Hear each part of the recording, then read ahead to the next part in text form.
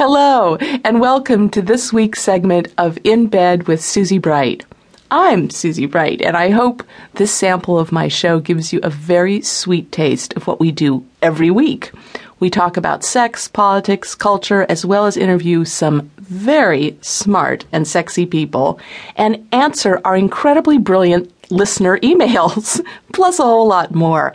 It's a conversation about sex that I hope you'll be eager to join me in. For now, here's a listen.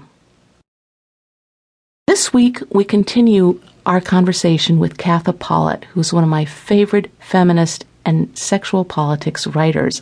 I wanted to talk to Katha about a phenomenon I notice happening in today's abortion clinics. That is, that they are filled with pregnant but very judgmental women. One very big issue, which I feel like we have descended into the dark ages, is abortion. And speaking of things I've been reading recently, some writers on the Alternate Network, which publishes a lot of progressive stories, they did something called, it was like The Sad, Lonely Place at the Abortion Clinic. I saw that, yeah. And it was all about how abortion clinics have just taken such a demoralizing hit in terms of their staff and what they've been through with American politics, having their health issue become, this battering ram of the moral majority and Karl Rove's right wing and so on. And you find it in the milieu of the patients who come for abortions. Instead of the sense of sisterhood and a feeling that I certainly was raised with, that this can happen to every woman, and it usually does, and we feel so sympathetic to each other, and isn't it great to be in some place where we can be supported and, move on with our lives and look forward to the kind of families that we're already a part of. Instead of that, you have a place where they interviewed a lot of women, and the clients would say, well, I'm not in favor of abortion, and other women who get abortions are sluts. And what happened to me? Total aberration. It's almost as if they're denying that they're pregnant and they're getting an abortion. It's like, this isn't me. I am the exception to everything. Everyone else in here is just irresponsible. Yeah, they're irresponsible. And I just read this just feeling cold inside. And I found that even the comments in response to this internet story, because of course they have lots of comments, even the people on this quite left-wing place were bitching about whether these women had, taken care of themselves, and if only they had done the right birth control, and if only they would just stop being so stupid and, waving their panties around in their air. I can hardly comprehend this. Talk about feeling like an old duffer who isn't with it. What has happened? Well, I don't think this is new. I thought that was an excellent article by Carol Jaffe and her co-writer, whose name I can't remember. And Carol Jaffe is a very great sociologist whose field is abortion. So this was, I think, very good article. But it isn't new. There's an expression that, rape, incest, and me, the three exceptions. And so the idea that, I have special circumstances, but all those other people don't. We don't just find this with abortion, do we? It's pretty common. But yes, I think the anti-abortion movement has been very good about stigmatizing abortion, making people feel tremendously guilty about it, feel isolated. A lot of women don't live in, a subculture like you did, where you can talk about it. They live in families that would be very upset, and they certainly wouldn't want their neighbors and coworkers to know. And I think that all translates to, well, I'm doing this thing I think is wrong, or everybody else thinks is wrong, so, I must be different. And I thought the thing that they were saying was that it used to be more that before you had an abortion, there would be a group discussion, there would be real counseling. And some places still have that. I want to recommend a wonderful website to anyone out there listening called abortion clinic days. It's www.abortionclinicdays.com. And it's 2 abortion clinic workers, counselors, who talk about all the issues relating to their practice and who comes in, and, they spend hours with people.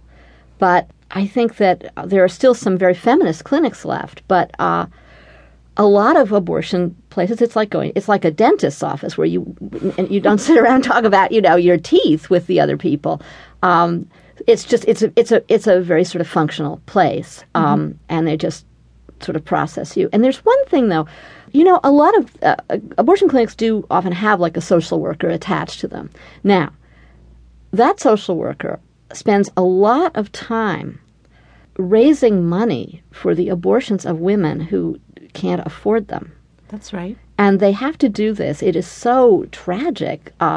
Calling the abortion funds that exist around the country, which your listeners can find at National Network of Abortion Funds.org, and make a donation online. But you're the social worker. You'll get $50 here and $100 there, and that's like a whole salary being spent on raising this money. Now, if that money was there, that person would have more time to do the kinds of things that Carol Jaffe and her co-writer talk about, of facilitating these discussions and, really kind of having a little bit of politics there. I think there's one other thing. I know I'm talking too long, but there is one other thing, which is I think the culture of the abortion clinic is the culture of medical care. It is not the culture of, we want everybody to be sure that everybody knows how to vote,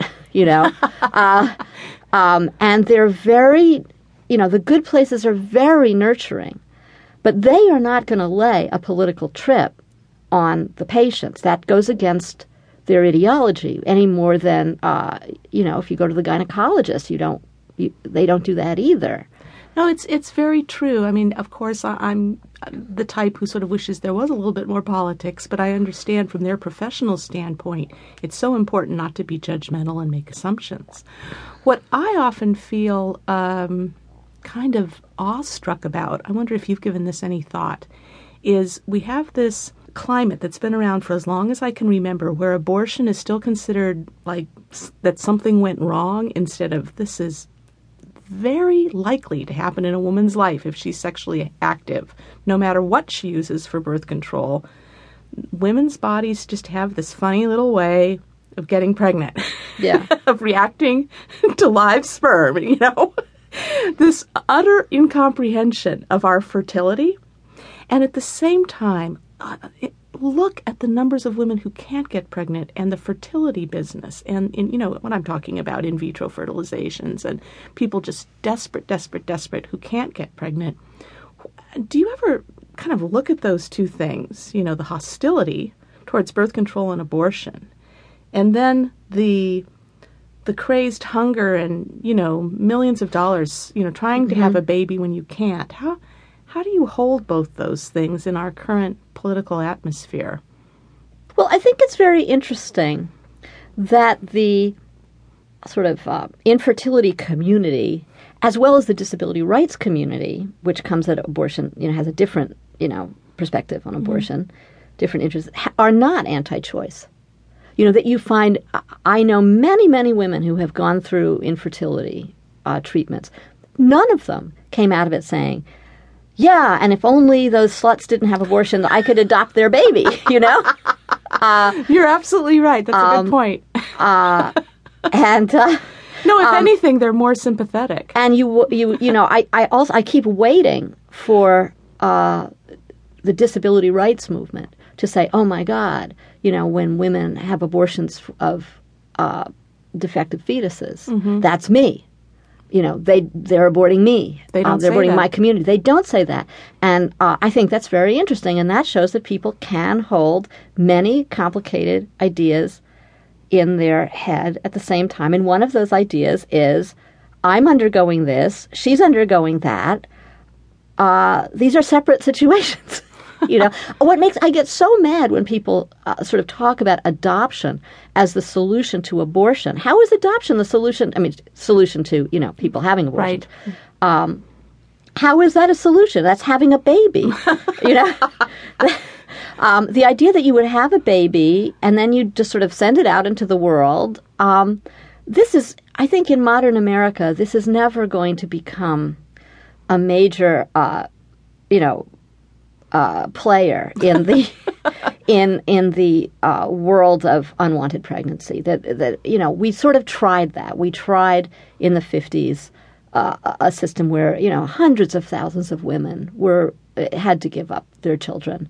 And many of those women, they could not have taken care of those children. They didn't want to take care of those children, but still, it was not a happy situation. No, and nowadays we hear so many stories. Sometimes, a very well-known one was the singer and songwriter Joni Mitchell, right, being reunited with her daughter and discussing with the public that giving her child up for adoption was the saddest experience of her life. And their reunion was obviously her happiest, but I'm glad you're pointing that out, that the irrationality of people who'd like to polarize these things and make it sound so simple, it's just never working. You told me that your daughter, Sophie Pollitt Cohen, is a best-selling author and is just putting you in the shade with her monumental book sales. And she I'm saying this because I'm trying to ready myself for this to happen to me. But she has a book that she wrote with her friends called The Notebook Girls, yes, which is about high school young women's experience. And did you learn something from reading those diaries that you actually hadn't known from raising your daughter yourself in terms of their social sexual awareness in high school? Well, I should say my daughter wrote a book called The Notebook Girls, which is the diary, a group diary of her life at Stuyvesant High School that she wrote with her three best friends, Courtney Toombs, Lindsay Newman, and Julia Bascom. And it was very popular among other teenagers. Grown-ups tended to be rather horrified. Why? Well, you may ask. I mean, nothing that they did was so unusual. And, this is part of talking about, sort of keeping things in different boxes, is that even no matter how much people read in the newspaper about, oh, yeah, the kids are all smoking pot, or they're sexually experimenting, parents do not want to believe this about their own children. And if somebody else's child is doing that, they can be extremely judgmental. And there is this kind of unaware, there is a kind of denial out there. But the way I felt about the book was that even if you sort of made an abstract of a list of all the things the kids were doing, and it might sound like they were up to a certain amount of mischief, mm-hmm.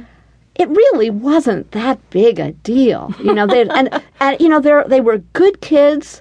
They all got terrific grades, and I have to say, they all went to great colleges, and they're all nice, interesting, humane, lovely people who I think in 10 years or 20 years will be, lovely mothers. All the rest. I take that for granted. I suppose what I'm wondering is I have always felt compassionate comparison to my own daughter and her friends' stories of their lives, because I wanted to be sexual when I was in high school. I was totally interested in, I wanted to try everything, and I wanted to know what it was like, and, I wondered what it would be like my first time doing this and my first time doing that. Of course, I wanted to be cool and do it right, and, mm-hmm. You want to be this perfect lover, even though you've only practiced kissing your pillow. All that self-consciousness and feeling, that sense of hating to be teased for being virginal or not knowing what a certain drug is like, and not because you want to get high, but you just don't want to be teased for not knowing. All those insecure feelings you feel as a teenager. Mm-hmm. My heart just leaps out of my chest like, oh, of course I remember that. It's as if it was yesterday. And I wanted to create some comfort. I suppose what I'm kind of grappling with was, what were my ideas when I was, pregnant or when my daughter was little, imagining what I would say or what I would do, and then faced with the reality. What's the difference between those two things? Did you think to yourself, before you had a grown-up daughter, did you think, well, when she wants to, have her first lovers and so on, I'm just going to be the greatest, sexual women's lib mom, and I'm going to say, of course, darling, do you have the pill? Just tell me if everything goes fine. Or did you find yourself saying, gosh, I hope she waits and waits and waits for as long as possible, and how am I going to explain that? I mean, how did all those, your mother's voice, your grandmother's voice, your voice, how did it all sort itself out? I always talked to Sophie about at what I thought was in an age-appropriate way, about her body and all that. And, she saw me putting in tampons when she was like 2. And she'd say, what's that? And I would explain to her what it was. And so on. I don't want to, invade her privacy more than I've already done in my writing. But, now she tells me things and she says, don't put this in your writing. Oh, okay. I'm sorry. No, but I just want to say that, I did feel as she entered her sort of puberty years, middle school, I did feel, the important thing is I want my daughter to reach adulthood safely. And the way I want to do that is I want to keep the lines of communication open. I gave up some of the criticisms that I might have otherwise made, like when she would go to school dressed in an extremely provocative, or with little skirts that were the size of Band-Aids and wearing as much eye makeup as a Polish shop girl, under communism, where they just sort of put it on with a trowel. And I just said, I'm not going to have my motherhood, my mother-daughter experience revolve around what she's wearing. That's really stupid. I don't want to be the prison guard here. And life will correct this because basically you dress the way other people dress, as after a while, when you kind of figure it out. And sure enough, that's what happened. So I felt I want her to know that I'm on her side. I talk to her about birth control a lot, but I think, what a lot of people do is they sort of wait to have the talk, And if you wait to have the talk, it's usually... Too late. It is, because they are, as somebody said to me, 15 is the new 17. Well, maybe now 14 is the new 17. I think 15 is the new 25. Yeah, maybe. So, I think, I am on a different timetable than young people now. But, so I feel like you have to talk about it all the way through. I talked to her about abortion when she was a child. I would say, it's like when the baby is just a little seed, and it's sort of like an acorn. An acorn isn't a tree, and a seed isn't a baby. And if you're not ready to be a mother, you don't want to be a mother, you can have an operation, and the pregnancy will stop. And I just got in there really early.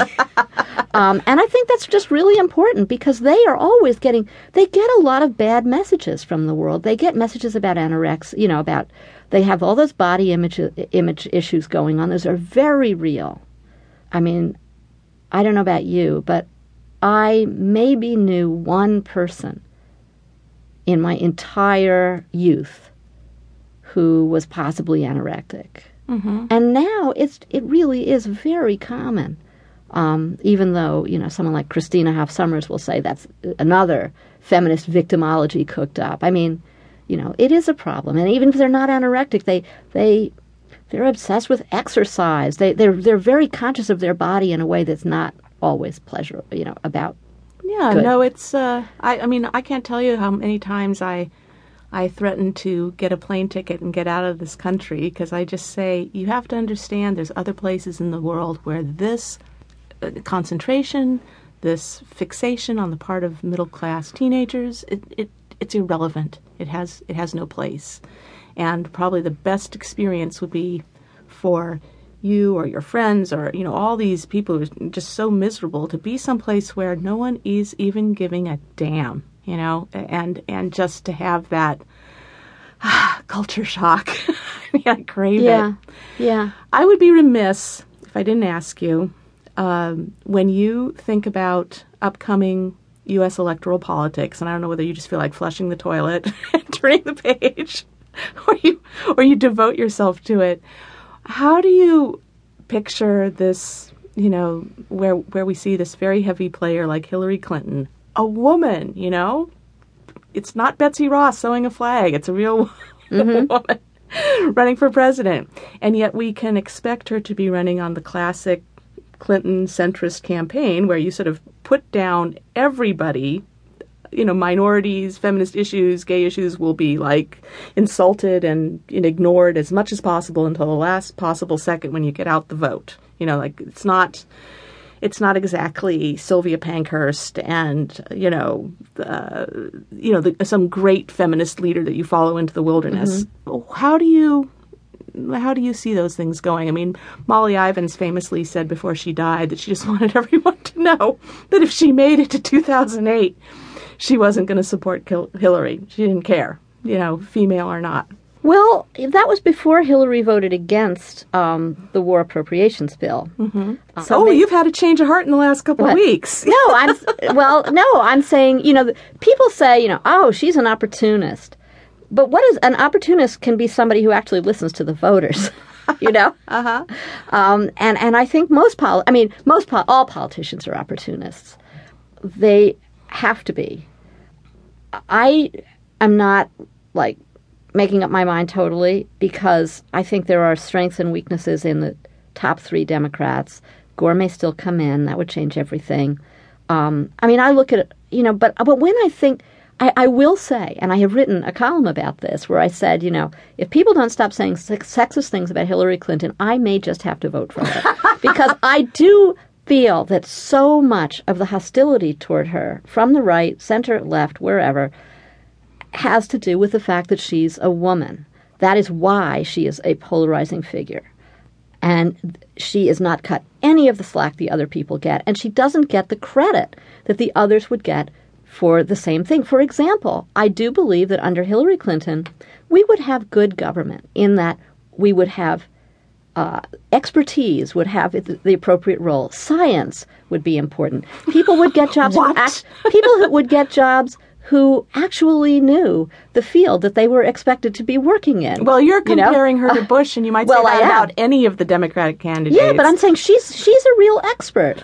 She's very interested. That whole sort of technocratic policy wonkery thing that has sandbagged the Democrats in many elections with people, technocrats like Dukakis, or Mondale. That we've now had almost 8 years of let's just have an idiot run the government.